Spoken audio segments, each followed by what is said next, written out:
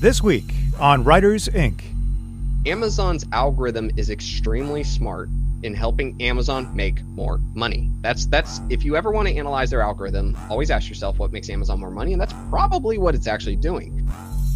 Whether you are traditionally published or indie, writing a good book is only the first step in becoming a successful author. The days of just turning a manuscript into your editor and walking away are gone. If you want to succeed in today's publishing world, you need to understand every aspect of the business: editing, formatting, marketing, contracts.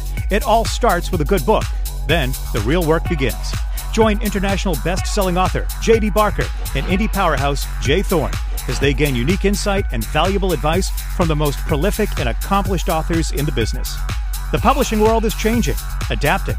Do you have what it takes to become a full-time writer? If you're willing to do the work, we'll give you the tools. Get your notepad out. School's in session. This is Writers Inc. Here we are back for another week. What's going on, man? Keeping busy.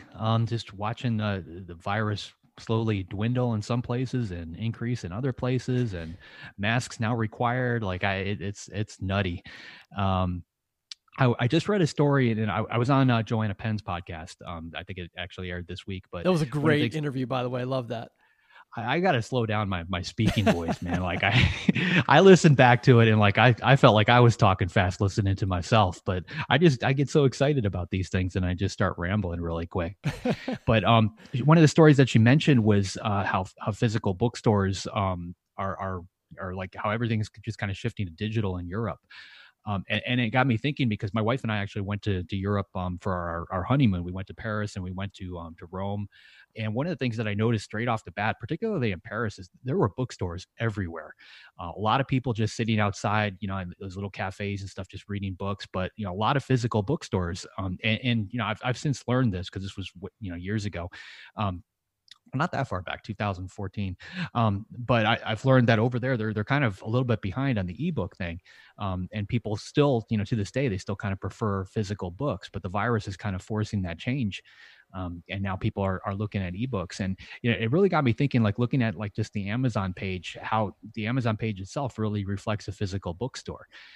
The way you kind of walk in, you look at the page, it's got suggestions placed next to the other books, but it's like the Amazon store really is mimicking a physical bookstore in a virtual sense, which is kind of neat.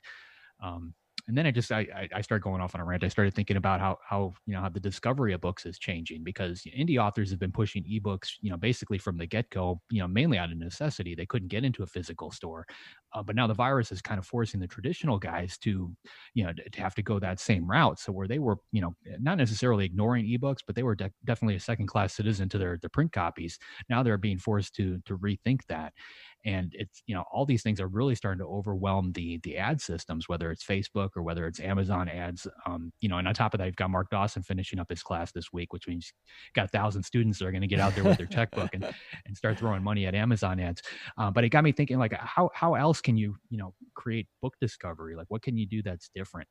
And I kind of wanted to put this out to our audience and see if anybody's willing to throw something in the comments, but just some kind of out of the box thinking. I'll give you an example. So when I lived in Pittsburgh, are you familiar with the haunted house at Thousand Acre Park? Yes. I know you. Okay, so they get a ridiculous amount of guests at that particular haunted house every year.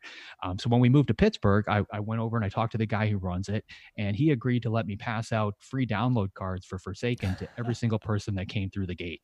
So as people were, standing in line, sometimes waiting for an hour or two, they would get a free download card, and they would download my book, and they would start reading it, a lot of them while they were standing waiting in line. Wow. But I gave away, I think one year, 84,000 copies of Forsaken. So then the second year I started doing that with other haunted houses around the country.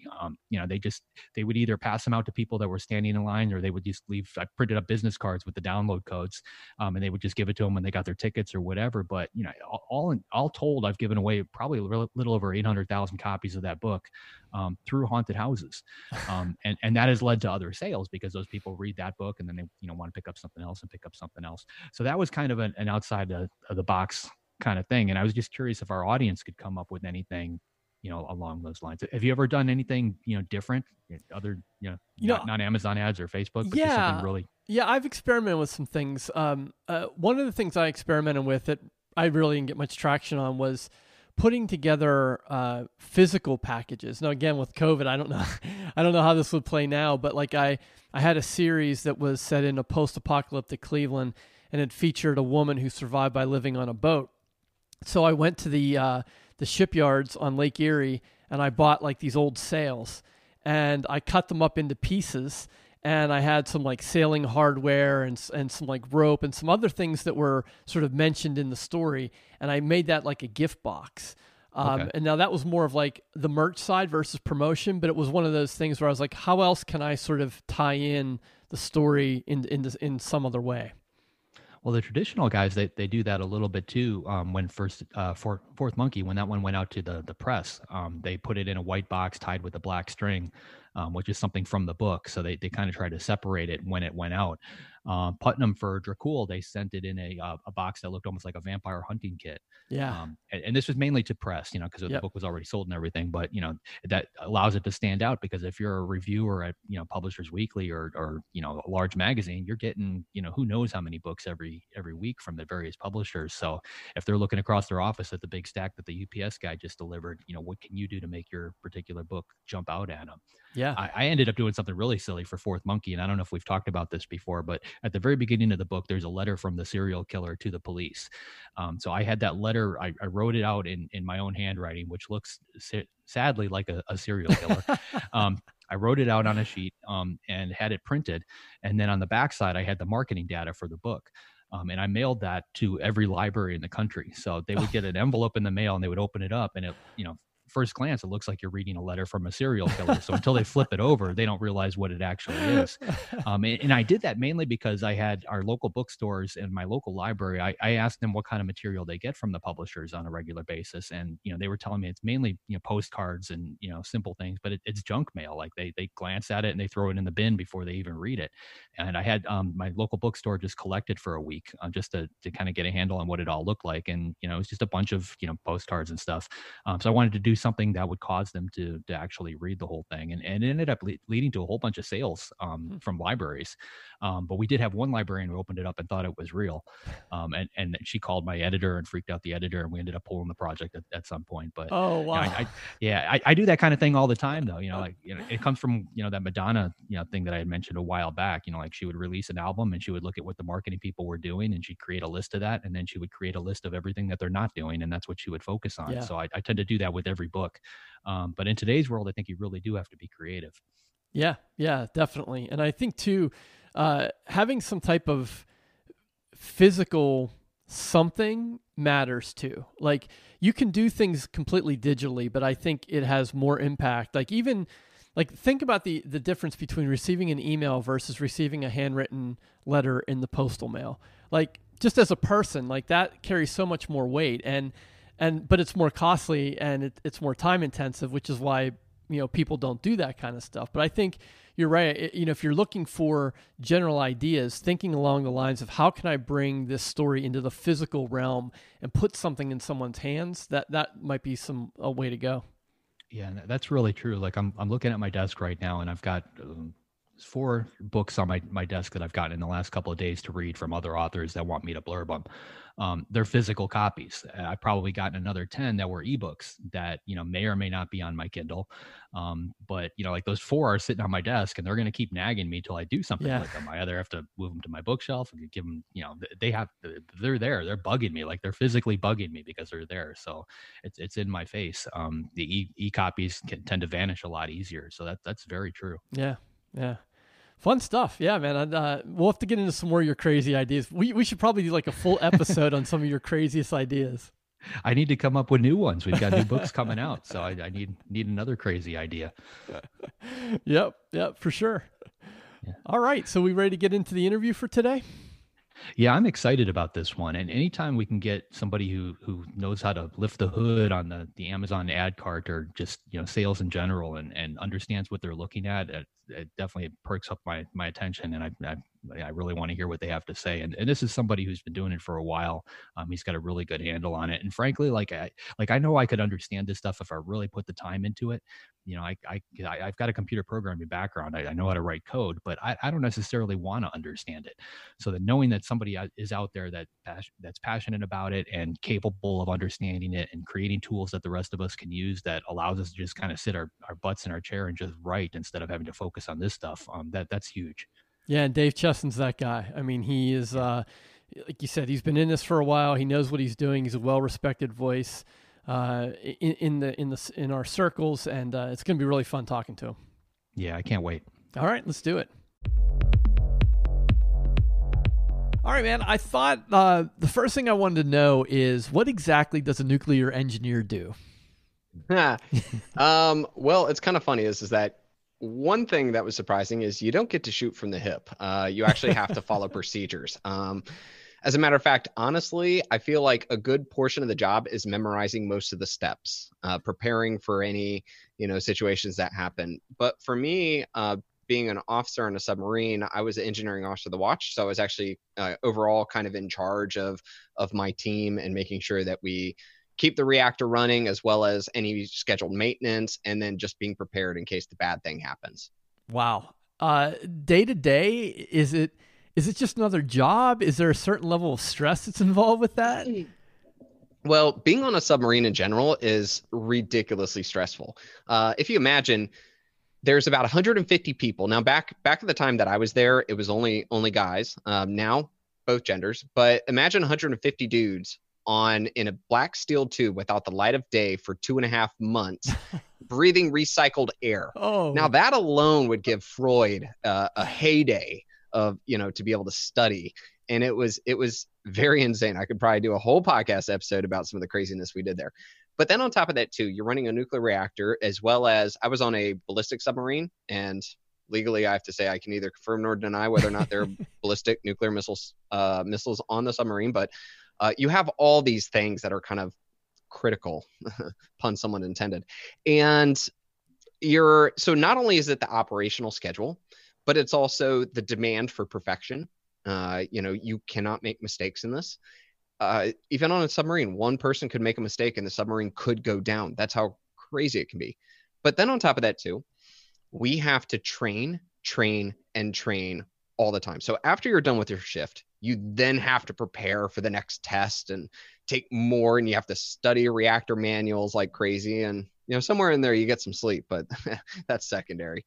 And finally, the other big thing too is that like, we don't have doctors, we don't have dentists, we don't have pastors or anything. We're everything. So, it's kind of crazy. I, for one of our tours, was the pastor on our submarine. And I was like, okay, today we're going to read this. Oh yeah, what's that? I don't know. We're going to read it. So you have all that together, and it's a very brutal lifestyle. Yeah. So I'm sure you're quite pleased with where you are these days, which is not inside a big metal tube. Yes. It was a dream of mine to be able to be home with my kids, to be able to step outside, not have to dress in a uniform every day, and be able to choose my, shall we say, own adventure. And writing has really been that avenue that got me here. Yeah, and I'm such a fan of your writing. One of your articles I read recently. Yeah, you're welcome. It's fantastic. I wanted to ask you about, because if people have never read it, the headline is the title is strange, but passion is the enemy of modern entrepreneurs. Can you explain what you were putting in that article? Because I thought it was brilliant. Yeah, well, when we go back to the original meaning of the word passion, it comes from the Greek word passi, which in essence means to suffer for a cause. Now, if we think about that in the modern day, when people say, hey, go find what you're passionate about and go do that, what most people interpret that to be is, hey, whatever makes you feel good, go do that. That's not what passion's supposed to be. Passion is you care about something so much that you're willing to suffer for it. Now, when it comes to modern entrepreneurism, when we take passion the wrong way and we think about what makes us feel good, when things get hard, well, it doesn't feel good anymore. So therefore, we quit. And that's what drives most people to fail in their endeavors, because they go off of the old version of passion. Then when it gets tough, which it always does, no matter what, it's always going to get tough. And then we don't like it anymore and we stop. But if you can define passion as in, I care about it so much, I'm going to suffer, I'm going to push through when times get hard, those are the people that find success. So my biggest argument for people is that really define what passion is. And I recommend when it comes to entrepreneurism, you use the original intent of the word. And if you can say to yourself, I am going to become a successful author because I am so legitimately passionate about it, you will find a way through. But when it stops becoming fun, and that's why you were really doing it, that's when you quit. And that's when you don't find that next step and you won't actually grow. Great. It seems like you have a lot of passions. Do you have one overarching passion, or do you have multiple ones that you pursue at different times? Yeah, well, in truth, when I first started, my honest passion was my family. And I mean, I know that sounds cliche, but let me explain a bit. It's a bit more. Everybody thinks that the passion has to be, I want to serve people, My passion wasn't a dollar sign. It wasn't about making money. It wasn't about, something fun. It was about making enough money to allow me to get out of the military and to be home with my kids. That's what I was willing to suffer for. I was not going to spend another half of a year not knowing my kids. As a matter of fact, the last deployment I had was 2 years in Korea without my family. Wow. Like, I was willing to suffer and to find a way. And even when I failed, to find another way, and fail as we will, it didn't matter. I was willing to suffer for that. So in truth, it doesn't have to be this altruistic thing. I mean, you know me well enough to know that I'm not, slimy here, but your passion can be something that's more for you. Now, in time, like you said, things change. And when I reached that goal where I could finally make enough money to stay home, to dictate my schedule, like we talked about in the beginning, when I hit that point, passion itself, like, okay, now what? If I'm content to sit here and just make that much and go through the years of my life, that's cool. But I found that I really found passion in receiving the emails from authors saying that I helped them too, that I got them there, or, being able to understand that the actions I take today is going to help somebody tomorrow. And that's a major motivator for me about getting up and about testing, about trying new things and exploring and getting those things out there. So you're right. Passion can change. But what I would recommend to people is not to have 50 passions, but be very direct and intentional about a passion you have and drive it to completion.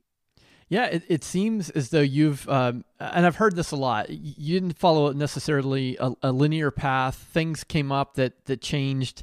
The bottom fell out of SEO. You sort of pivoted your business into a different direction. So tell us a little bit about Kindlepreneur and Publisher Rocket and sort of where you are now. Sure.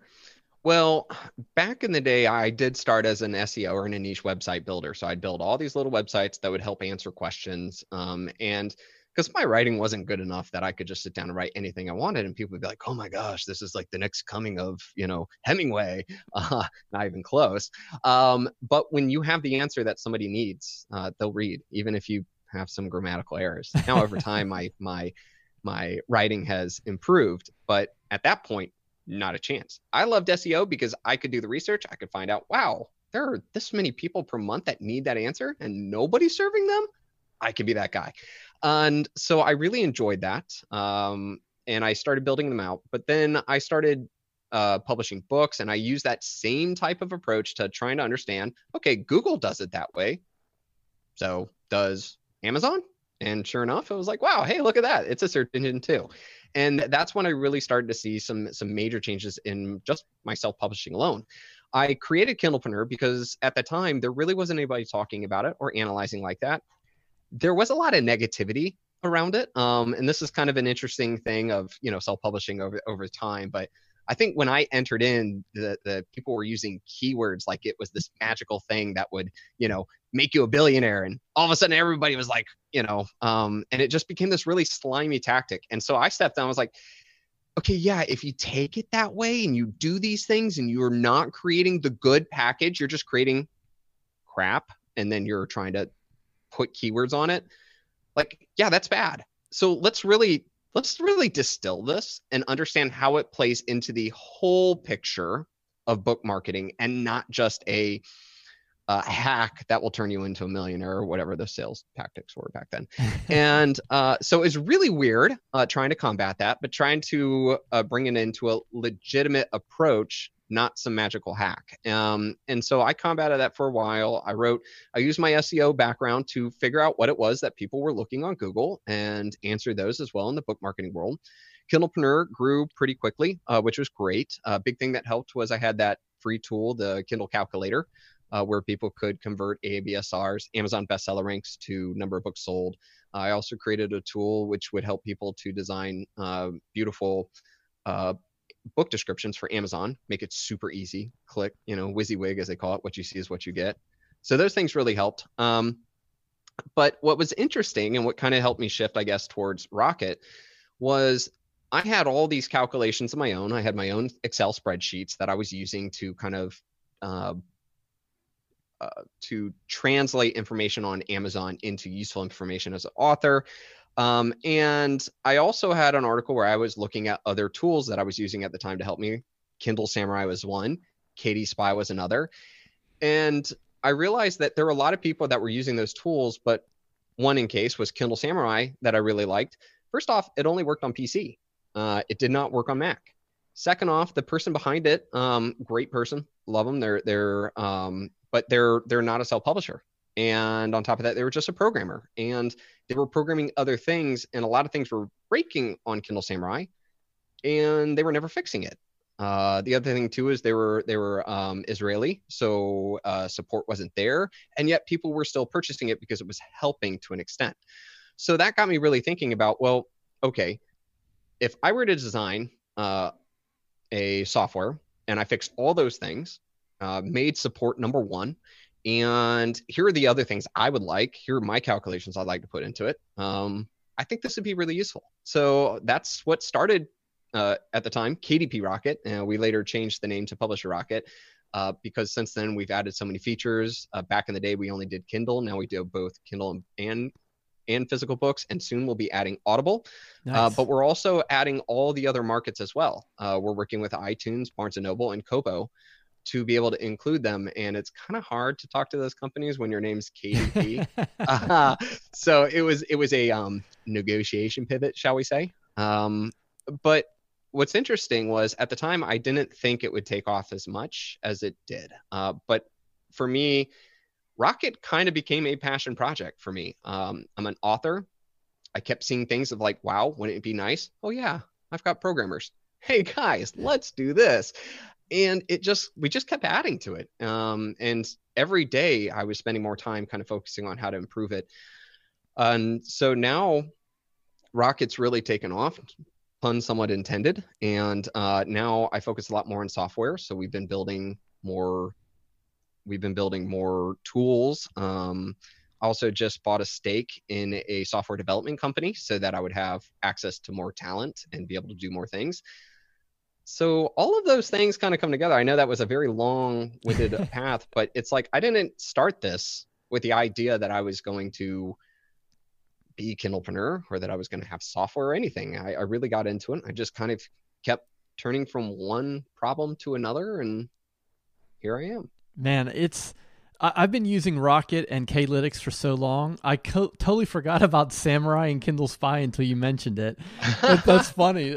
Rocket's so good. I mean, maybe sort of a layman's perspective on what Rocket does for someone who's never heard of it before. Yeah, well, Rocket was originally designed to help people figure out if their book idea was going to be a good seller on Amazon or not. That's the first indicator. You could see, hey, are people searching for this kind of book? Are people buying those kind of books? And so in essence, it will also help you to choose the right keywords for your book. Another thing that you can do is you can look to see how successful other books are. We also have a category feature now that has all 14,000 Amazon categories inside of it. More importantly is you can look at it and it automatically updates to let you know how many books that day you need to sell in order to be #1 bestseller. It's insane how many different types of categories would legitimately fit for your book that you never would have thought to look for. And so we have a search feature that will allow you to do that. Also, too, one cool thing to announce here is very soon we will be adding historical category data to all 14,000. Wow. So you'll be able to see trends in categories, which ones are selling, which ones aren't, how many more books have been added to it, how many have been taken away. We've been tracking it for almost a year now, so you'll have at least a year's worth of data. And again, that'll just be an automatic update. So that's coming out. And then finally, the big thing is Amazon ads. Success in Amazon ads really requires a lot of keywords or ASIN numbers, a lot of targeting, a lot of updating. And if you were to do those things manually, it could take hours a week out of your, instead of writing. So we designed an ability to pull relevant, frequent keywords and allow authors to be able to get that data quickly and be able to upload it, saving them time. I know you're starting to work with other distributors and platforms, but with Amazon specifically, how friendly are you with them, and how are you getting the information? Willingly, unwillingly? I mean, I know you're doing it above board, of course, but what's your relationship with them, if any? Yeah, interesting enough, we never had direct conversations. It's funny, I've had really good conversations with Barnes & Noble, and I'll tell you what, I'm really excited about what Barnes & Noble is doing. Really?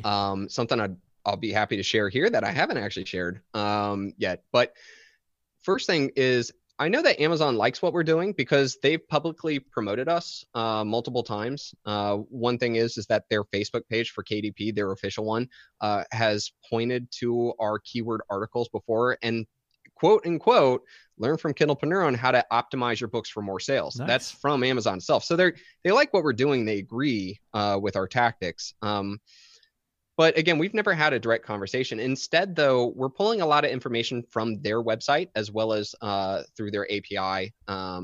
And we're also working with a lot of publishing companies. So we make sure that our analysis is as up to date as possible. We have a bunch of deals with publishing companies where they share their sales and their books and how much, and so we track their ABSR. So we're able to look constantly at how many sales are actually happening as compared to where the book was and its rankings. And so that's really allowed us to keep it more accurate over time. Because let's face it, 100,000 ABSR 2 years ago would be completely different than 100,000 ABSR of today. Heck, that ABSR would be completely different in December when it's Christmas time. Right. So we keep a seasonal trend. One of the things that's really I've loved about this is that I've really been digging into the data and trying to understand and learn more. So this has given me an ability to look at seasonal trends, category trends. It's also allowed me to see overall the effect of Audible on the entire market. I'm a numbers guy, so I'm really enjoying the access to it all. So yeah, so that's really where we're pulling from. Ah, excellent. And given all of that and what you've learned in working in this and putting it together, what do you think is something that most authors are misunderstanding about the Amazon algorithm or keywords or categories or any of that? Yeah, well, the first thing is that there's really 3 parts to keywords in order to help your book. Okay, the first is identifying the target keywords, which are knowing the right ones to go after. Then the second part is convincing Amazon that your book should be a part of those. Like when people search for it, it should show up somewhere.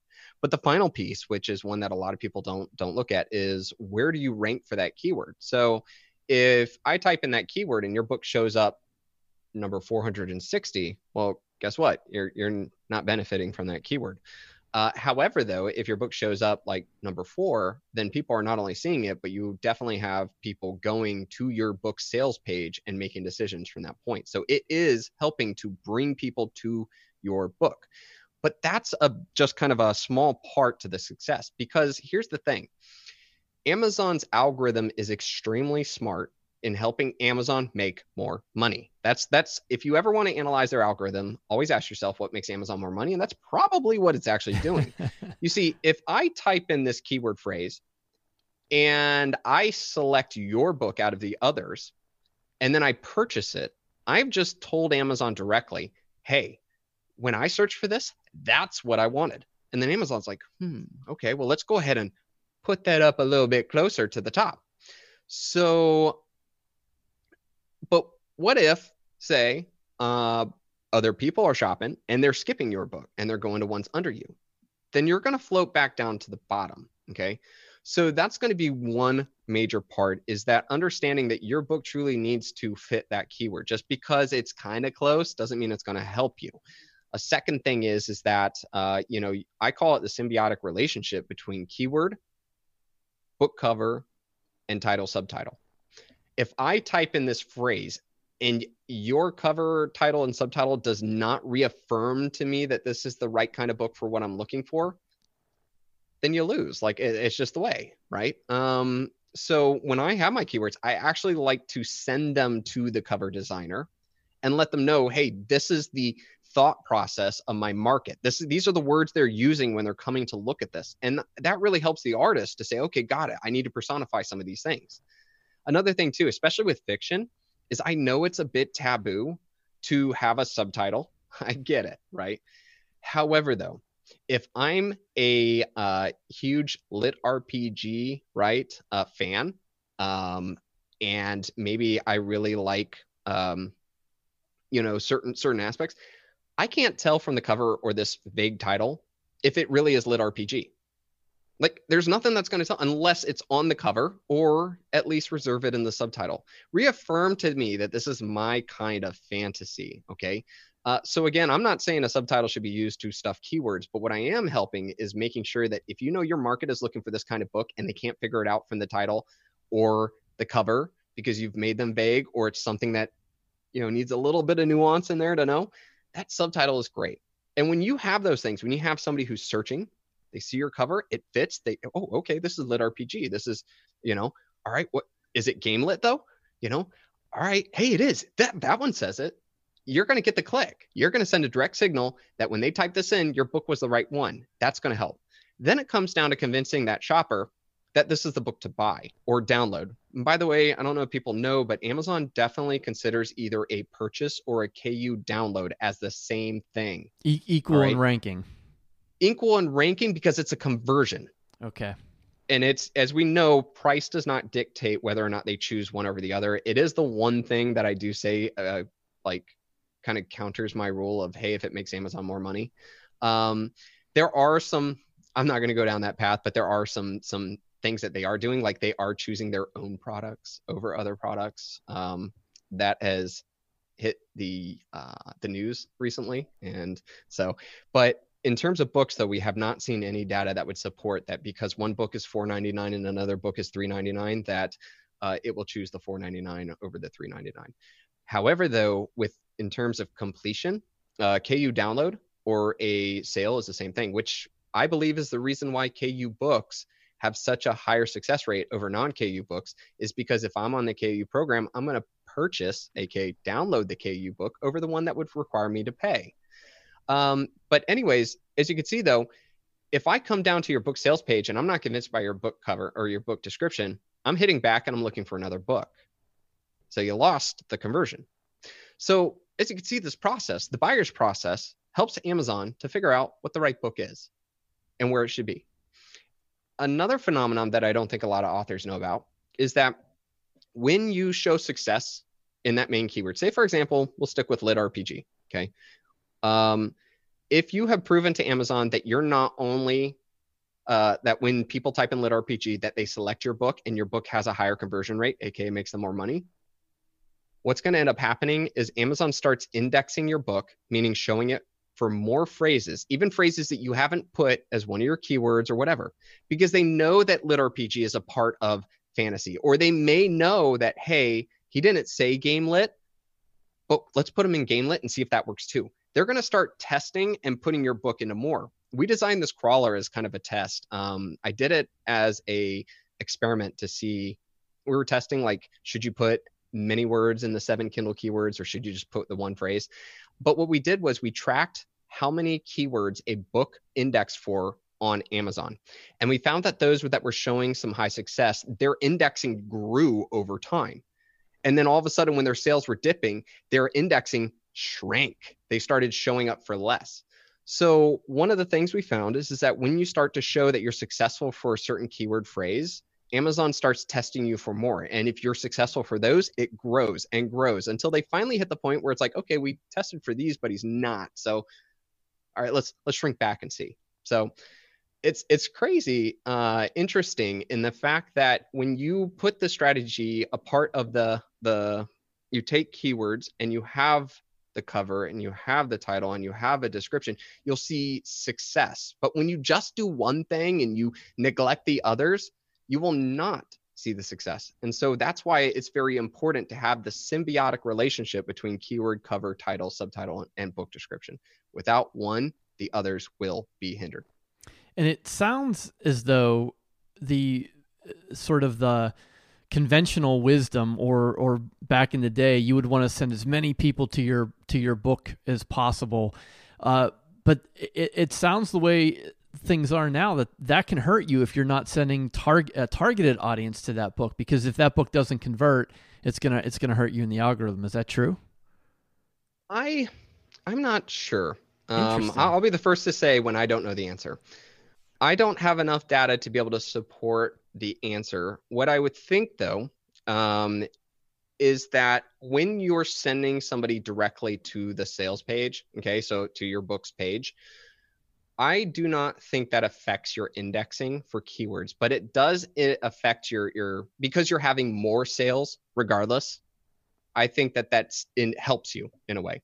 So I don't think that Amazon comes and says, okay, in total, all of his traffic, only 0.1% convert on his book. That sucks. Let's hit it. Instead, what they're saying is, hey, this book has sold, 200 copies, whereas this other book has only sold 500 or 5. I think another major factor, and I do think I have enough data to support this and say with credence, is that if I sell 1,000 books in one day and then none for the rest of the month, and another book sells 1,000 books throughout the entire month, the other book will be much more successful on Amazon, because Amazon likes to see more consistency than spikes. They have really fought to temper that over the past 3 or 4 years. We used to have this whole giant sales momentum and then it would really ride out. And now we see that you could do a spike and then it quickly dies off. I think Amazon's really fought against that. I think they want to see books that consistently sell much more than books who just have a spike. So sending lots of traffic in a very small concentrated time period doesn't have as much of a good effect on your book sales as it used to, but trying to have a stream of traffic can really help out. That's why autoresponders on an email is really good, because you're consistently sending people to your sales page. That's why Amazon ads have so many side benefits, because regardless of the fact that you're paying Amazon to send people to it, you're still sending people to it and keeping the book relevant. A lot of people that start Amazon ads, they may see that their ads are like, maybe they're breaking even or whatever, but they'll notice that their organic sales are increasing. That's why. So again, consistency, I think, is key. Yeah, I think it's worth noting too that the AMS dashboard is consistently inaccurate. Yes, it is. So, oh my God, is it ever? So you can't rely on those exact stats that you see in there. No. Yeah. If Amazon and I ever had a conversation, the first thing I'd say is, all right, I'm going to come in, I'm going to fix these things, and you guys are going to make a lot more money because of it. First thing first is let's improve your dashboard, because there are a lot of things that they're actually helping to make sales for that they don't report. They're quick to tell you that you've spent this much, but they're slow to actually report how many sales came from it. It's maddening. It's like backwards what you think they would do. Right. And then there's just so many features that would be great. But yeah, that's really it. I think, but there are a lot of benefits. And I think the most important part for authors is to understand all the benefits that happen from it, not just that ACOS number that everybody focuses on. Yeah. And as a longtime customer and avid user, especially if you're an independent author, you got to get Rocket. I mean, that's just a no-brainer. If you're serious about selling books, you got to get that. So just want to thank you for developing and continuing to support the community in that way. It's fantastic. Well, thank you. That really means a lot for me to hear that. Seriously, thank you. You're welcome. You're welcome, Dave. I got one more fun question for you. There's no right or wrong answer. It'll be a nice way to kind of close out the conversation. But given all of your experience in the industry and what you're seeing, where do you think the publishing industry is headed in the future? Yeah, I've got a bunch of answers, but I think I need to come back to that one part I was talking about, Barnes & Noble. I think that in the future, we'll see Barnes & Noble be more of a player. Wow. And yeah, I know.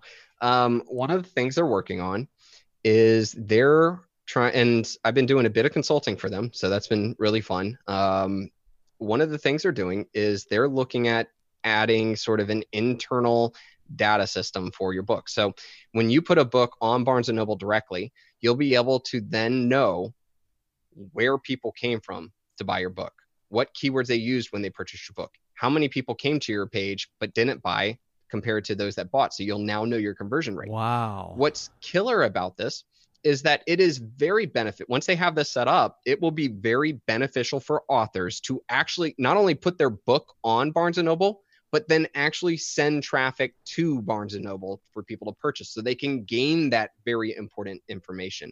Can you imagine how much better you would be if you could just know that, hey, when people go to Barnes & Noble and they type this, a lot of people buy that? I mean, you could take that knowledge and then apply it to Amazon and see benefits. Right. And so I think they're taking a very legitimate approach to this and trying to find a way to differentiate themselves. I really hope that they succeed in this because, well, let's face it, any competition that Amazon gets is always a good thing for authors. And so I think in the future, we're going to see a lot more focus on external markets. At least I'm sitting on the sideline and I'm watching. And if Barnes & Noble does that, I'm gonna throw all my books behind it for sure. Another thing I think that's really important for the future is Audible. Audible sales are just insane. They're taking over more and more of the search results. If you go to Amazon, you select book and then you type something in, Audible is showing up more and more every week, every month. The reason for that is that when you select book, Amazon will either show a Kindle, a book, or an audiobook. If you select Kindle, they'll only show Kindle. When they decide to show one format of a book over another, it's a clear indication that more people are purchasing that format over a different one. So what I'm continuously seeing on Amazon is that people are choosing the Audible version of Harry Potter over the actual physical version of Harry Potter. And the numbers through the publishing companies and the numbers that are public is showing that Audible sales are rising dramatically. And I'm not gonna lie, every one of my fiction books is Audible. I sadly don't read fiction anymore. But I listen to it like crazy. And so I think that that's really an area where authors should really think about. I would not recommend a new author make their first ever book be Audible. But as you start to gain success, look back and maybe convert some of your books to Audible or add it to your next one or something like that. But it is definitely taking over more of the market each day. All right. There is Dave Chesson with everything you want to know about living on a submarine. I couldn't do it, man. I don't know about you, but like we've got a submarine that's docked. It's probably a couple miles from our house, and you can tour it. It's an old World War II one. They're all over the country. But I get so claustrophobic going down in those things, and that's just walking through it, for the 10 minutes just to get a kind of feel for what the submarine is like. And the doors are open so you can still see daylight. I can't imagine spending months down there, and I know they've gotten bigger, they've improved. But still, I couldn't do it. I don't know about you. No, it's still a tin can in the depths of the ocean. Yeah, that too. All the weird creaky noises and stuff, and just knowing that water is just right on the other side, ready to push its way on in. And like, it's not a chance. Yeah. But pertaining to books, I was really surprised about what he said about Barnes & Noble. Did that kind of catch you off guard at all?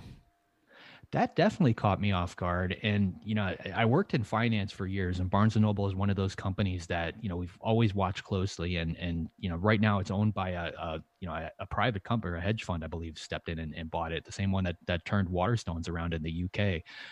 So there's definitely fresh eyeballs looking at everything that Barnes and Noble does. So rather than looking at it from the inside as a business, these guys are looking at it from the outside as people that have taken companies that weren't doing so well and completely flipped them and made them profitable. And, they're looking at every asset Barnes and Noble has, and, what can we do to tweak this and use it? The problem I think that we've got with this is, Amazon at this point is just so big. It's a David and Goliath scenario for sure. And like Barnes and Noble, like right now, all my books do very well for me in Kindle Unlimited. So for me to put those ebooks into Barnes and Noble, they would have to show me something spectacular. And you can't really experiment with that unless you want to do like a quarter or so outside of Kindle Unlimited. But like, I really don't even want to do that. I don't want to pull them out of there. So if anything, I might take like a new release and try to go wide with it and test out what Barnes and Noble is doing, because I know I could always fall back on KU. That being said, I would love to see Amazon get some competition. So if they've got a way of somehow doing that, I think that's awesome. I mean, we don't want Amazon to get lazy. And at the same time, I think if there's somebody out there that is pushing them, that's doing something different, that's going to cause them to take notice, that's going to elevate the entire industry. Well, and I'll tell you what was kind of strange about this is we, recorded Dave's interview. It wasn't this week, but yesterday I saw some posts about Nook, about Barnes and Noble really promoting Nook, and Nook sort of making a comeback. So there must be something stirring. Dave kind of had wind of it, a few weeks ago, and it's coming to light now. So Barnes and Noble, I think some people thought they were going to be gone by now, but they're still around. Well, it's a tricky thing. I mean, they've had to shut so many stores because of the virus, but everything is, it's like the world kind of hit the pause button. So there's no telling what those stores are going to do when they reopen.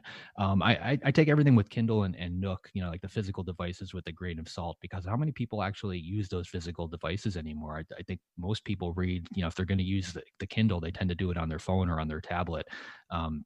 I do own one. I own a Nook. I own the one from Kobo. I've got all of them, but like they're sitting in a drawer with the batteries dead, for probably like the last 6 months. And the only time I'll actually take one out is if I'm going on like an overseas flight or someplace where I don't want my phone to die. But I think people are moving away from that. But that being said, I'm sure there's a way for them to capitalize it or capitalize on it. And I love what he mentioned as far as them showing some of the sales data, because that is definitely, I've been digging into the Amazon ads, pretty heavily, and their dashboard is clunky and it's slow and, completely inaccurate. I mean, you can't really go by your sales numbers because you can't really tell what's happening on KU. And like, there's so many different factors that just aren't reflected there. So it would be nice to see somebody, come out with something that, is hopefully better. The one, he mentioned Audible too. I mean, this is something that I've talked about quite a bit with Forsaken. I put out an audiobook straight off the bat, and it was a little pricey. I mean, not crazy. I think I spent somewhere between $4,000 and $5,000 to, have somebody narrate it and get a finished product out there. But I ended up making that back within the first month, and it's always been a really good seller of mine. And I think it's mainly because there just aren't, there's nowhere near the number of audiobooks out there that there are, like physical ebooks. There are so many ebooks. You've got a huge amount of competition, and a lot of authors, and even traditional publishers, they don't always take the time and the money to create that audiobook. I do see a serious shift happening there, though. I mean, there's a lot more people looking at it than they were before. So I think in a couple of years, if we're in some kind of Audible heyday right now, I think that's going to dwindle and it's going to vanish, and the market's going to get saturated. But right now, I think every author that's physically capable or has the finances to do it should definitely get in there. Yeah, I think the AI is what's really going to change that, because it could be, like, relatively speaking, it could be a 10x or 100x investment versus an ebook to have an audiobook produced. But if the AI gets good enough that 85% of the people can tolerate the AI voice, and you can do that for pennies on the dollar compared to what you'd have to pay a narrator, I think that's when the market's going to completely flood. I don't know, man. I don't think I can listen to a computer read a book to me. I know, not right now, but it's not not now. that far off. Yeah, I think. I mean, because there's certain narrators are just as popular as authors. On Audible. Like Scott Brick is one of my all-time favorites, and he's one of those guys where I'll listen to almost anything the guy reads. Yep. And it's his voice, his inflection, and things like that. And I'm sure sooner rather than later, computers will be able to duplicate that, and that will happen. But it's not quite there yet. But it's all coming for sure. Yeah. So great talk with Dave. Make sure you guys check out Publisher Rocket. It's a great tool. He talked a lot about the importance of the keywords with your title and subtitle and your cover and how that all works. So make sure you check out Publisher Rocket. Great tool, and it's kind of necessary these days. The chance of you getting organic eyeballs on your title are slim to none. So you have to optimize everything you can. Yeah, absolutely. Cool. So who do we got next week? Next week we have John Palisano, nice. Current president of HWA. He took it over. What has it been now? A year or 2 years? Yeah, I think it has been a year or two. Yeah. Yeah, but he took over from Lisa, just in time for the world to go into the apocalypse. So I'm curious to hear what he's got to say. And he's got some books out there of his own. So an all around just really cool guy, nice guy to talk to, and he's got a really good handle on the industry. And at this point, he's talking to all the horror authors out there too. So he's got their thoughts in mind. So I'm really curious to hear where he thinks the industry itself is going. Yeah, it's going to be a fun conversation. So I'm really looking forward to it. Cool. All right. Well, to our listeners, we appreciate your support. And if you like what you're hearing, please tell a friend or consider leaving us a review on iTunes. Until next time, have a great week of writing. Thanks for listening to this episode of Writers, Inc. Access the show notes and leave a comment at writersincpodcast.com.